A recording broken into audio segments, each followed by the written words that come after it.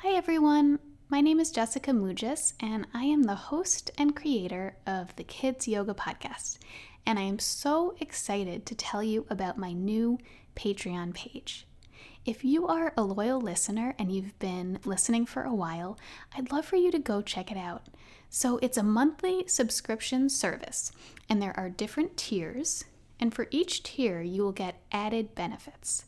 These include early access to episodes, bonus content from interviews that you haven't heard yet, and my most exciting is a community of kids yoga teachers that will meet monthly, and I will be there to moderate, and we will discuss our challenges, our questions, the biggest rewards, and I'll have former guests join us, and you can ask them questions in real time. I'm really excited about this. So, if you're interested, I would love for you to check out the page. I want to keep this podcast going, and I just need a little help to do that. Thanks so much. Hi, and welcome to the Kids Yoga Podcast, the place for all things kids yoga. My name is Jessica Mugis, and after teaching kids yoga for over a decade and being immersed in the industry, I created this podcast as a warm and supportive place for parents, teachers, caregivers, and kids yoga professionals to gather. Episodes include conversations with kids yoga teachers, business owners, and authors, child development experts, informational episodes on specific kids yoga topics, yoga adventures for children, and even the voices of children themselves.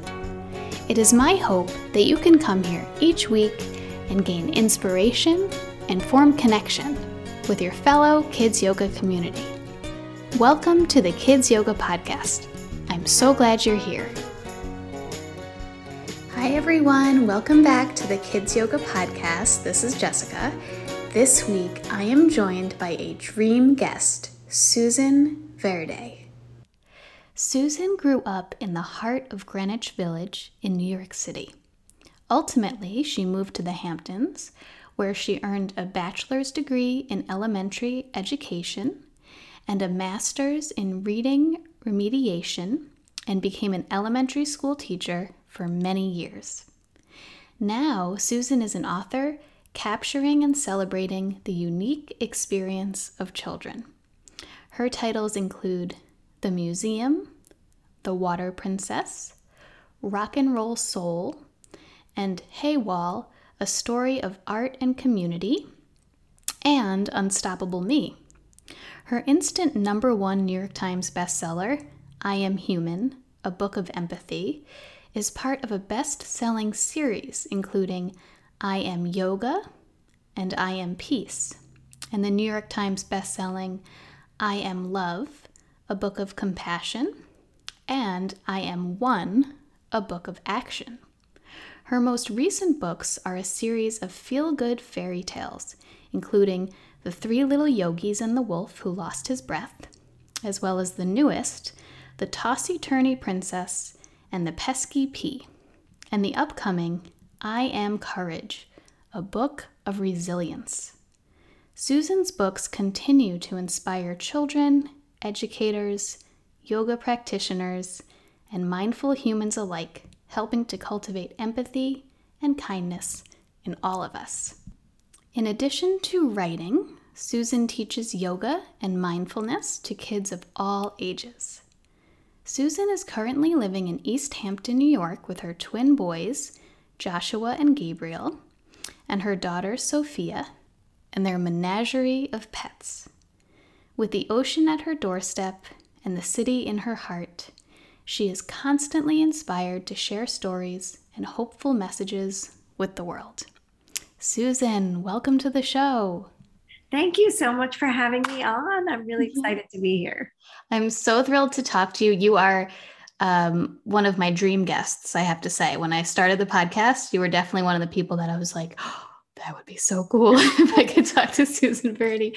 So I'm so glad you're here. And I want to learn all about you and your journey in yoga, mindfulness, and being an author. So let's start at the beginning of yoga for you. When did you first start practicing yoga and mindfulness?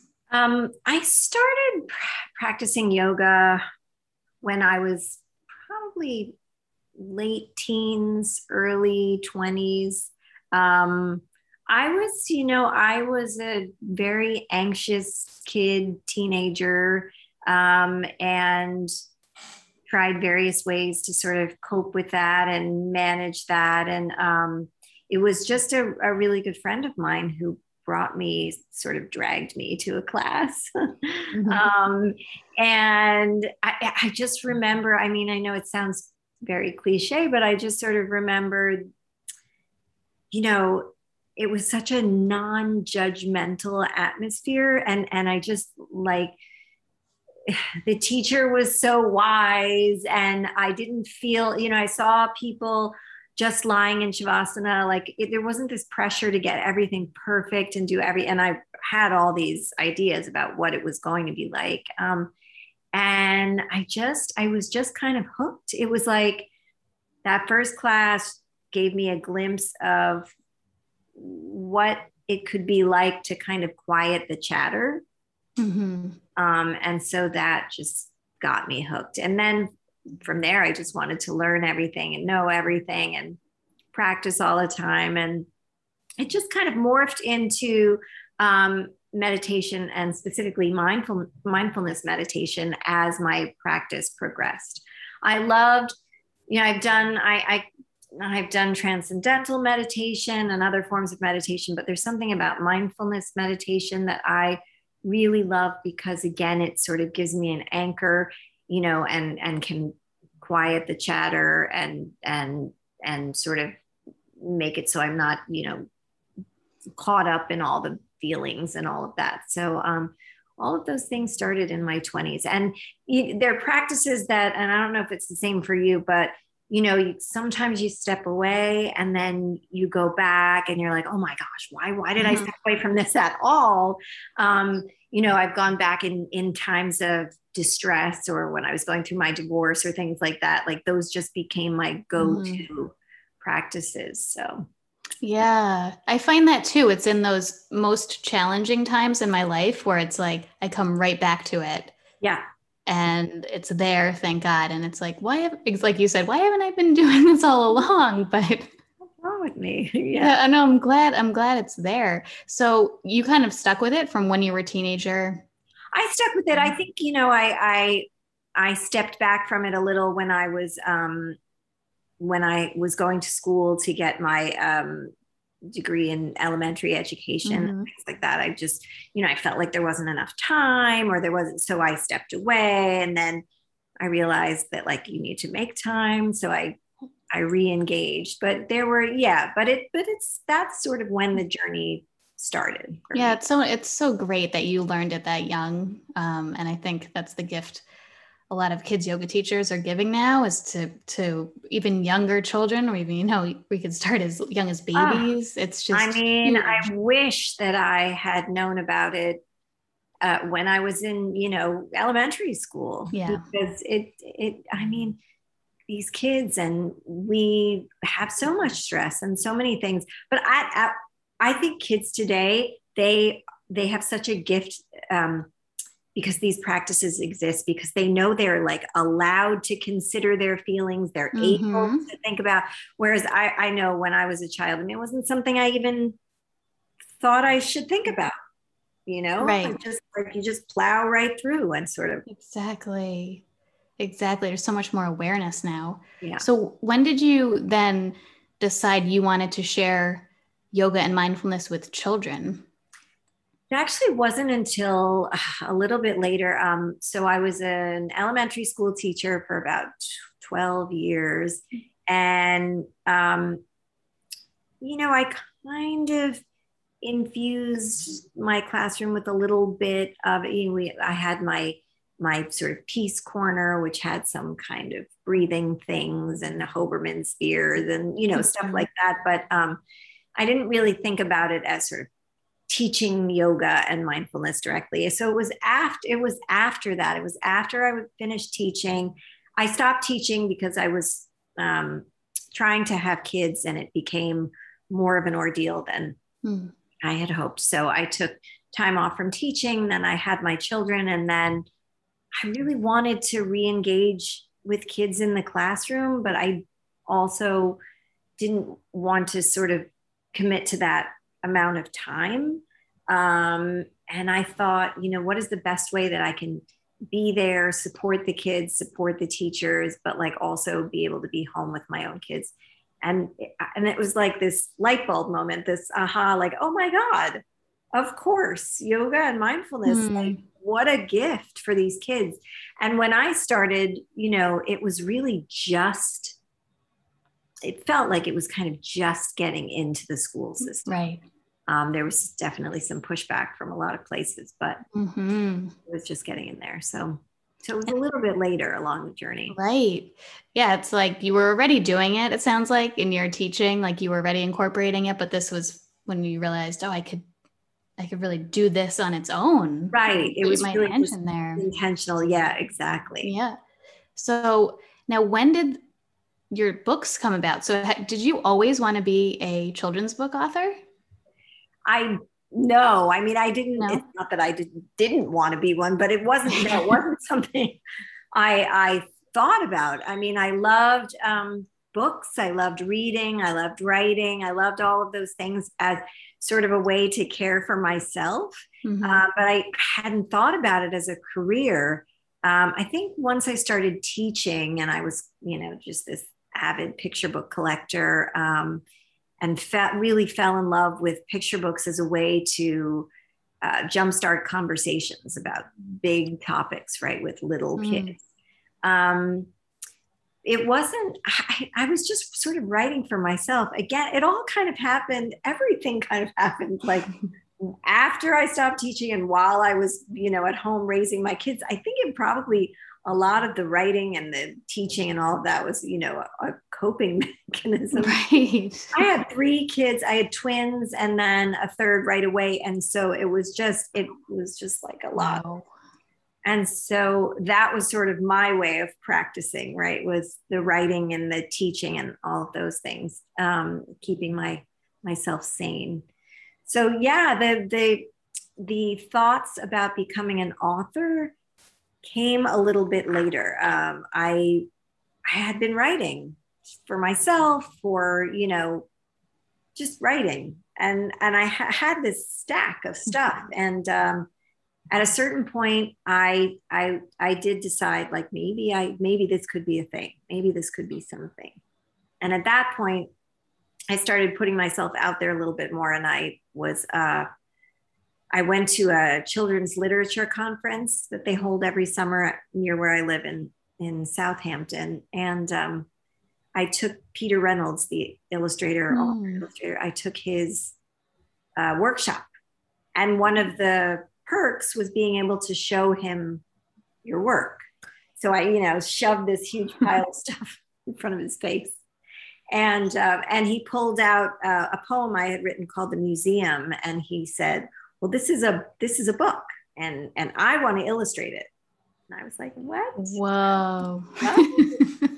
And so we spent the next 6 months like creating this dummy. I worked on the text and he did sketches, and we put together a little, dummy book on index cards and mailed it off to his agent. And within 2 weeks it had sold. And then it just... Wow. So that's how you met him and started collaborating. That's how I met him. Yeah. So we've known each other a really long time. And it was a very unique way of getting into that world. Yeah.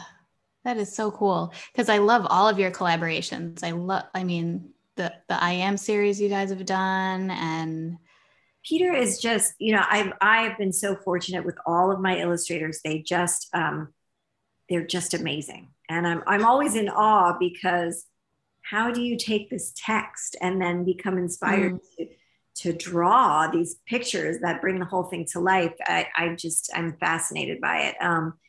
But it's really a pleasure to write for Peter. There's just some kind of, I don't know, we share a sensibility. So it's a wonderful experience. Yeah. So tell me about your writing process. I mean, I'm sure it it morphs and changes over time, but how does it typically work for you? Do you get an idea first, or do you just start writing? Like where do you have so many books out? Where did they all come from? Um, I so far I tend to have the idea first, and sometimes I have a lot of ideas, and then I start, playing with each one of them, and I'm like, oh, that's not happening, but this one might be okay.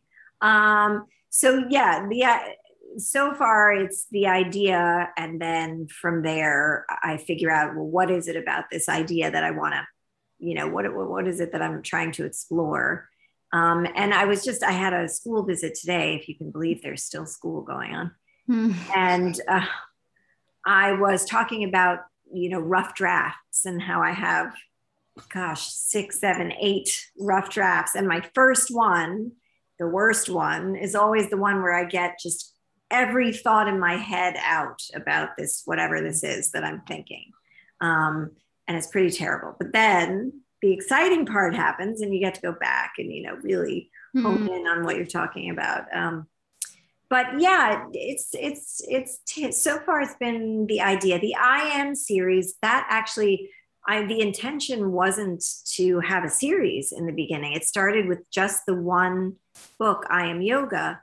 Actually, my editor at Abrams said, "Why haven't you written a yoga book? You're like out there teaching. Well, like, why are you?" Oh, yeah, that's probably a good idea. Right. But I was really intentional about it because I didn't want to write an instructional book. I mean, I know there are instructions in the back so that you can get into the poses safely or what have you, but I really just wanted to kind of capture what I was seeing with the kids, right? Yeah. That they feel things, they use their imagination, they express themselves. Like I just wanted to kind of capture how it can make you feel. And so that was my intention with that. And then from there, it was sort of like, oh, well, if we're doing a yoga book, we should probably do a mindfulness book. And then it just, and there just seemed to be all kinds of things to continue to talk about. Yeah, I have to tell you, I hadn't yet read it, but just read last night to my daughter, I Am One. And I was like, I was in tears because it's so beautiful. And my daughter is 5, and she was listening. And sometimes when I'm reading to her, she's like moving around, and it's like seems like she's not listening. You know how kids do that, and they're always listening. And she saw the illustration of the wall, and they're taking bricks out of a wall. And she was like, "Mommy, that's not nice. They're knocking down a wall." And I said, oh, maybe it's a wall like in Zombies. It's this Disney movie where the zombies live separately from the people, and there's a wall between. Oh. And then in the movie, the zombies are starting to basically become integrated into their school. And so I said, oh, maybe it's a wall like that that's separating that shouldn't really be there. And she's like, okay. And then we read the whole thing. And at the end, they're building the path with bricks. And I probably wouldn't have put it together. She's like, oh, look, they're using the bricks now to build a path to connect. And I was like, oh my, I was just like, it makes me tear up now because she got it, and the message was so beautiful. But I know it's for children, but that message right now is just, so important. I feel like, and that's again sort of the beauty of picture books, right? They can take these big messages and break them down in a way that kids can make those connections, but then the adults reading them also get something. I don't really consciously think about, I've got to appeal to the adults and the kids, right. But I do think kids are smart. They will understand this, and what they don't understand, they'll understand at a different point, or what they don't understand, their caregivers, their adults will have a conversation about it with them. The book I Am Human actually was interesting because our publisher at first didn't want that title. They said, oh, it's too clunky, kids, they don't understand that sort of I'm only human idea. And we were like, Of course they do. Of course they get it. Right. Oh, it can't be anything else but that. And we had to fight for that title. But, Hmm. you know, they get it. And what they don't get then is an opening for a discussion, for, you know, taking it a little bit further. I mean, the word empathy, the word resilience, all of Yeah. those things. There's so, you know, um, I mean, I'm so glad that I'm filled with gratitude that your daughter got it and that you got something from it and that you all had this kind of experience Mhm. together. And that's the dream. Yeah, yeah. And I'm sure you see it a lot with, doing author visits and things like that. How has that changed, by the way, since the pandemic began? So your work as an author, where I'm sure you were doing more in-person things, completely shifted. So when the pandemic started, like, what did you do? Yeah, I mean, well, at first, you know, I was very, so one of the really wonderful things about this whole journey is that I do get to go into schools and stay connected with teachers and students. And, you know, most of the time when I'm visiting, I mean, I do sort of a combination of, talking about being an author and then also mindfulness and yoga. They typically, Mm, everybody wants some part of that in the visit. Or I do, you know, writers workshops, but I still incorporate those things into those visits. And so when the pandemic hit and there was no more travel, I mean, well, first of all, I was, you know, worried about my making a living because those things yeah. help support my life and my family. But what was really amazing to me is that there were about 2 weeks where I sort of went into complete panic mode. And then I started to see and be a part of the kidlit community that was just suddenly stepping up and offering, you know, offering themselves, offering read alouds, offering anything they could. No, you know, no charge, no nothing, because everyone was just, Hmm. nobody knew what was going on. And I started doing some meditations online, and so everything shifted. But it also what opened up this space to just be present, to just, you know, to just give what you could, to just stay connected. And then there was a very quiet period where nothing was really going on. And then around mid-January, school started reaching out for virtual author visits, and it's very different. You know, it can be challenging because you don't get that feedback. So you're not really able to have a conversation. Everybody's muted. Or, you know, some platforms, once I start sharing my screen, I see no one. I'm just talking to Right. myself for 45 minutes in the hopes that they're listening or getting something out of Yeah. it. So it's really hard to kind of, but I kind of have to just, okay, you know, let that sort of go and just do my thing. Um, so it's been a shift for sure, but it's kind of cool because um, there's more people can join than before, Right. and I don't ever have to wear shoes. That's true. That's really a bonus. You know, my animals can make live appearances, Right.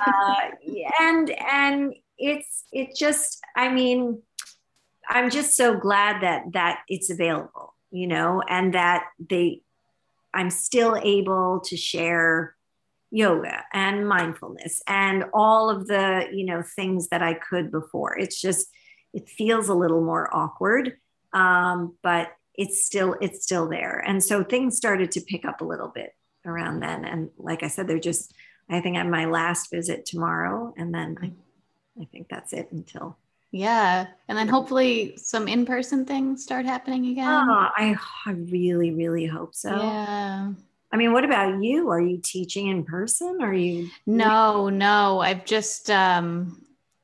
started this podcast right before the pandemic, and this is what I've been continuing to do. It was actually I was glad I had it when the Yeah. pandemic started. So my focus really now, and it made me realize I do miss teaching in person and I do want to get some classes started, but it made me realize that my passion is really talking to more adults who are sharing yoga with children, because I think Right. each of us reach so many kids. So to be able to connect all of us, I think is a really powerful thing. Yeah. No, that's wonderful. I mean, I think in some ways, yeah, things did open up, or there were, lessons learned. I mean, I felt like, you know, I, I can say no to things, or I can Mhm. offer a virtual experience versus always having to be away. Um, so pros and cons. Yeah, definitely. Definitely. Well, I want to hear about the newest book that I saw, I think is coming out in September. Oh yes. So So tell me about this new one. the new one, it's called I Am Courage, a book of resilience. The interesting thing about these books that I've seen, I when you write a book, from the time you come up with the idea to the time that the book is out in the world, it's minimum a year. So Hmm. you really don't know what's going to be happening in the world when your book is actually out there. Um, but I feel like it's sort of perfect timing because if we've learned nothing else, we've learned that we are resilient, that we are all very courageous, and I feel like that needs to be acknowledged and discussed and celebrated. So that's what this book is all about. It's basically that. It's about how we can be brave, and that doesn't mean always, doing the things we're afraid of. It just means acknowledging the fear and making a choice, um, and trying again, or trying something different, or asking for help, or all of the things that make Hmm. us courageous. So that, and I'm super excited. It's a little bit different. It was a more challenging one probably to illustrate because, I mean, Peter's brilliant, so obviously he can illustrate, but just in that it's a little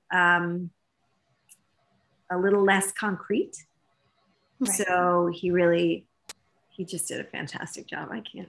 And when did you start writing this during the pandemic or prior No, to? I actually had written this manuscript probably 2 years ago. Wow. Okay. Well, it's really fitting in with the times, like you said. I mean, plan it that way, but yeah, Yeah. it's interesting. Wonderful. Well, very excited Oh for my this gosh, I'm very one. excited too. I really Oh, am. and I'm just so curious a little bit about your process with Peter Reynolds, the illustrator that we've been talking about. How does that work? Do you usually send him the text and then he starts thinking up ideas and then you go back and forth? Like, how does that go? So in the publishing world, typically, when you have written a manuscript and you give it to your editor, um, they then share it with the illustrator, and um, you don't communicate. I don't hear anything. We don't talk, and at some point, sometimes the editor will share sketches just to sort of make sure it's all feeling good. Maybe if there's any little text changes that need to happen or whatever, and then you see the nearly finalized layout. Hmm. But there's sort of this rule that you're not supposed to speak to each other.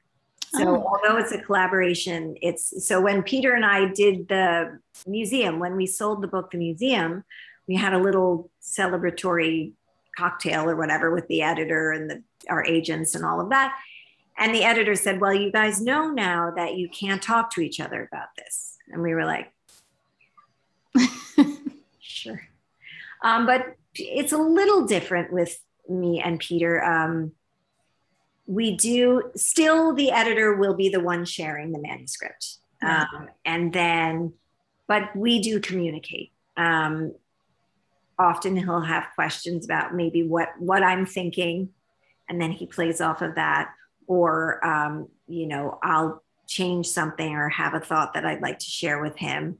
And so there is a little bit of back and forth. And he does always send me a little sneak peek at like the main character or there's something like that. Nice. Yeah. And I typically burst into tears because it's so beautiful.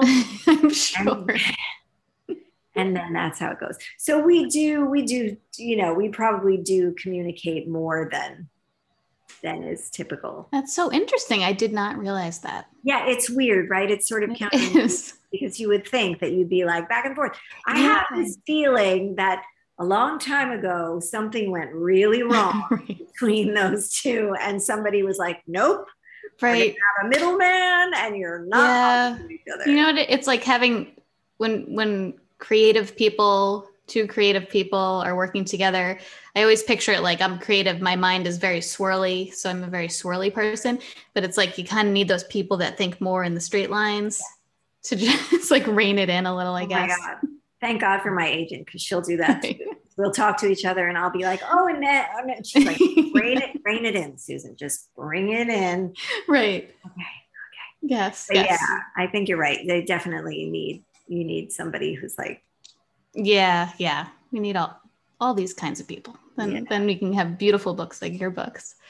Well, so outside of the writing, just you personally, how did you take care of yourself this past year? I mean, in the beginning, I dropped everything. I was really afraid. And I think I just went into that sort of like fight, flight, or freeze. I was just frozen. I mean, I couldn't be entirely frozen because I had 3 children to deal with, but I was scared. And I did for just a little while let my practices kind of go. And then I realized like, oh no, this is what I need. So I made sure, I was doing yoga every day and meditating every day and talking to the people who I really connected with. I have really good friends who we just kind of didn't speak a lot during the pandemic, or the worst of it. I can't say that we're completely out of it, but there were just, I don't know. I tried to be very intentional and sort of,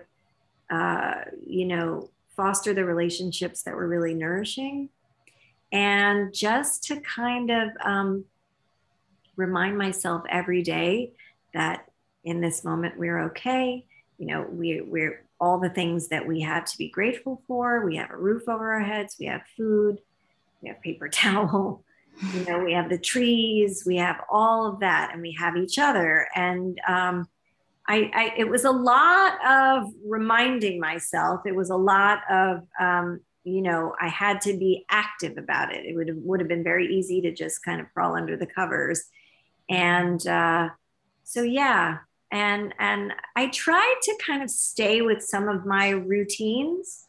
So even if I wasn't leaving the house to, go to a class, I would do something on Zoom, or, I would take a walk outside, or all of those things to really, and I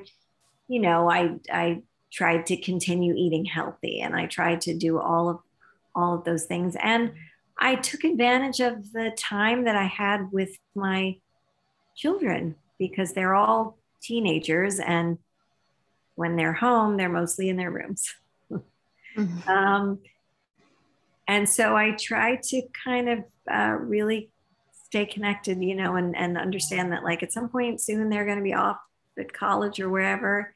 And so this time is rare. So yeah, I mean, that's kind of how I put together. Yeah. The part you said about the nourishing relationships, that really resonated, because there was a certain clarity that came during the pandemic where it was like any kind of BS, just there's no room for it, no time. And it really clarified it's like going through a strainer or something, like the relationships that were healthy and the ones that weren't, or, that was one plus, I guess, if we look at the silver linings, I think things became more clear in that way. It was interesting. I took, I took an outdoor spin class, like, I don't know, a month ago, when things sort of started getting a little bit better, and we were very spread out and it was all very safe. But the teacher said, as the world begins to open back up again, just be aware and intentional about what you let back in. And I thought that was so, obvious, but interesting, because we did make these kind of discoveries about ourselves and our relationships and things like that. And do we need to be in a rush to let it all back in again? Right. And where I live in East Hampton is a very seasonal place. Although during the pandemic, everybody who had a summer home moved out here. Yes. Permanently. Yes. But I have noticed in the last maybe week or so, when the mask mandates have dropped and the energy is frantic. It's just sort of back to the way it was and I thought to myself, like, have you not learned anything? Like, why are we in this crazy? Don't we know that it's a little better to kind of slow it down? Right. I know it. That feels like such a sensory overload to me. It's like, no. Yeah, too much. And why are we getting angry online at the deli? Like, right. It's okay. Yeah. Do we not learn? That's not important. What? Right. Yeah. So it's it's an interesting experiment, this whole thing. Yeah. Oh, I know. I feel like what it feels like right now is like my head's like a little bit like out of the water. It's like they're taking some breaths, but like I'm still in the water. And I think some people are just jumping right some up. people are on land running around. They just took off. Ready. But no, I'm not quite ready yet either. Yeah. I keep wearing, I'm wearing my mask everywhere. Yeah. And then I go into a place and no one's wearing masks. And I'm like, yeah, it's jarring. I don't understand the rules. What's happening? I know. Such a weird in-between state. I know. Well, we need that resilience that you're writing about, we have it, but yeah, no, for sure. We do. And I think, for kids, I mean, I'm sure your kids, it's feeling better for them. And I think that was the hard, after I had my little meltdown and I allowed that for myself. I think the hardest part for me was helping my kids, or seeing what they were going through and not being able to help them, because, they, as teenagers, they are not meant to be at home with their mother 24/7. Yeah. They're supposed to be out doing all kinds of scary things, and I'm supposed to be at home worrying about them. But I mean, they are social beings. And that was so hard to see, to always have to say no, to make them distance from everyone. It was just, I felt like the bad guy all the time. And I also felt sort of helpless because we didn't know either. We were just doing our best. We didn't know what was happening and when it would end, and when it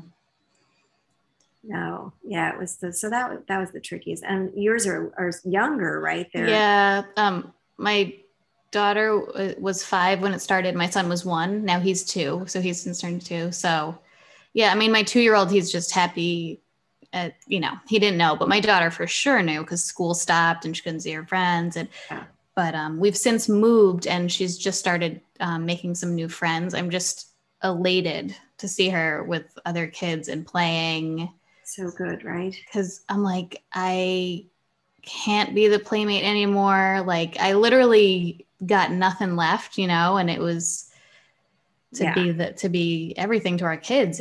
Like you said, it's not natural that. No, it's not. And it's really hard. And, I had one child who sort of went into shutdown mode, and, um, you know, they still had to pass their classes. So, I mean, school just seemed to go on anyway. Yeah. So, I said to my child Sophia, I was like, one of the biggest perks about being an adult is that I don't have to do homework. And now here I am. You're doing homework. Like, no. Sucked back into that world. Yeah. Please. Well, are they back in person in school now? Were they? So they go to 3 different schools. So I had one who was in boarding school in Florida, actually, and it was a boarding and day school. It was very strange. So he actually ended up living with some friends off campus for the year, but he was in person every day. And then his twin brother, who was home, he was in person every day. And then Sophia had the option of being online or doing a hybrid thing. And they opted to be online. Right. Oh, yeah. Yeah. So it was a whole mishmash of everything. Well, we're getting there. I think we're getting, making progress. Knock on everything, right? I know. Well, I love to kind of seal these conversations with little gems. And for you, who's been, sharing yoga with kids in different capacities for so long, what would your one piece of advice be for someone who's sharing yoga with children, your little gem? My little gem. I think what I would say is that you have your plan, right? You have your idea, you have your class plan, your structure of the way things want to be, the way you want things to be, all of that. But then just let it go. Whatever happens, happens. The experience is the experience. And just as you wouldn't want them to be hard on themselves about any of it, don't be hard on yourself about any of it, because it will never go as expected. It will never go as smoothly as you want. There will be days where it's like, oh my gosh, this is the greatest. But just be able to treat yourself with the kindness of the experience in the same way you would your students. Yes, 100%. That is, I feel like at the bottom line of all of it. Plan for sure, but then, yeah, let it go. Surrender. Exactly. And the kindness to yourself is huge. It is huge. And I say it from experience, right? I mean, you have a plan and you go in there and nothing works, and you just walk out thinking, I'm the worst teacher ever. This is terrible. Yeah. How could I possibly be sharing? But you're there. You showed up. You did the work. You connected. Surrender. Yeah. It's good. Yeah. It's all good. Absolutely. And when you teach long enough, you have those kind of classes. And then in that same class, you hear from a student who then went home and did yoga before bed or something. And you're exactly. like, what? You get a call from a parent who's like, my child was in the corner meditating. And you're like, what? That wasn't even paying attention. Right. Exactly. So yeah. I love that so much. Well, I want people I'm sure people know who you are already, but if they want to buy your books or learn more about you, where are the best places to go? Oh, thank you for letting me share that. So you can find out all about where to buy the books and everything on my website, just susanverde.com. But the books are available. I always say, go to your local bookstore first, support local bookstores. And then they're also available on the other online websites. But yes, you can always visit my website, and the links are all there. And then I'm always on Instagram at Susan Verde. And you can sign up for my newsletter, and you can send me an email, and we can connect in all those various ways. So Awesome. Thank you so much. I want to say thank you to Lara Hawkeiser, who introduced us and connected us. She's wonderful.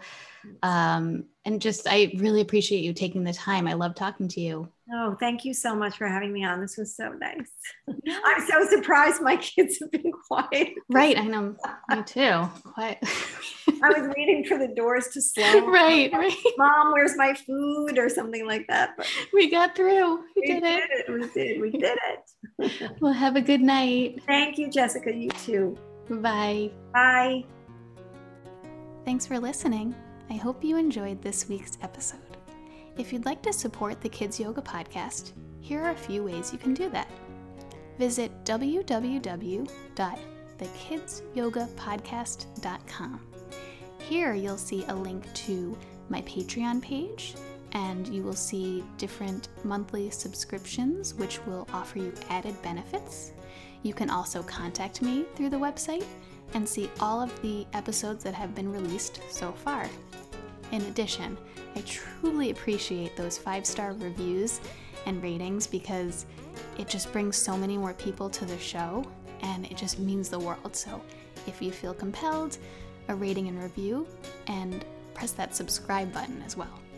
So if you want to get in touch, shoot me an email, thekidsyogapodcast@gmail.com. You can also follow the Kids Yoga Podcast on Instagram and on Facebook. Again, thank you so much for being here.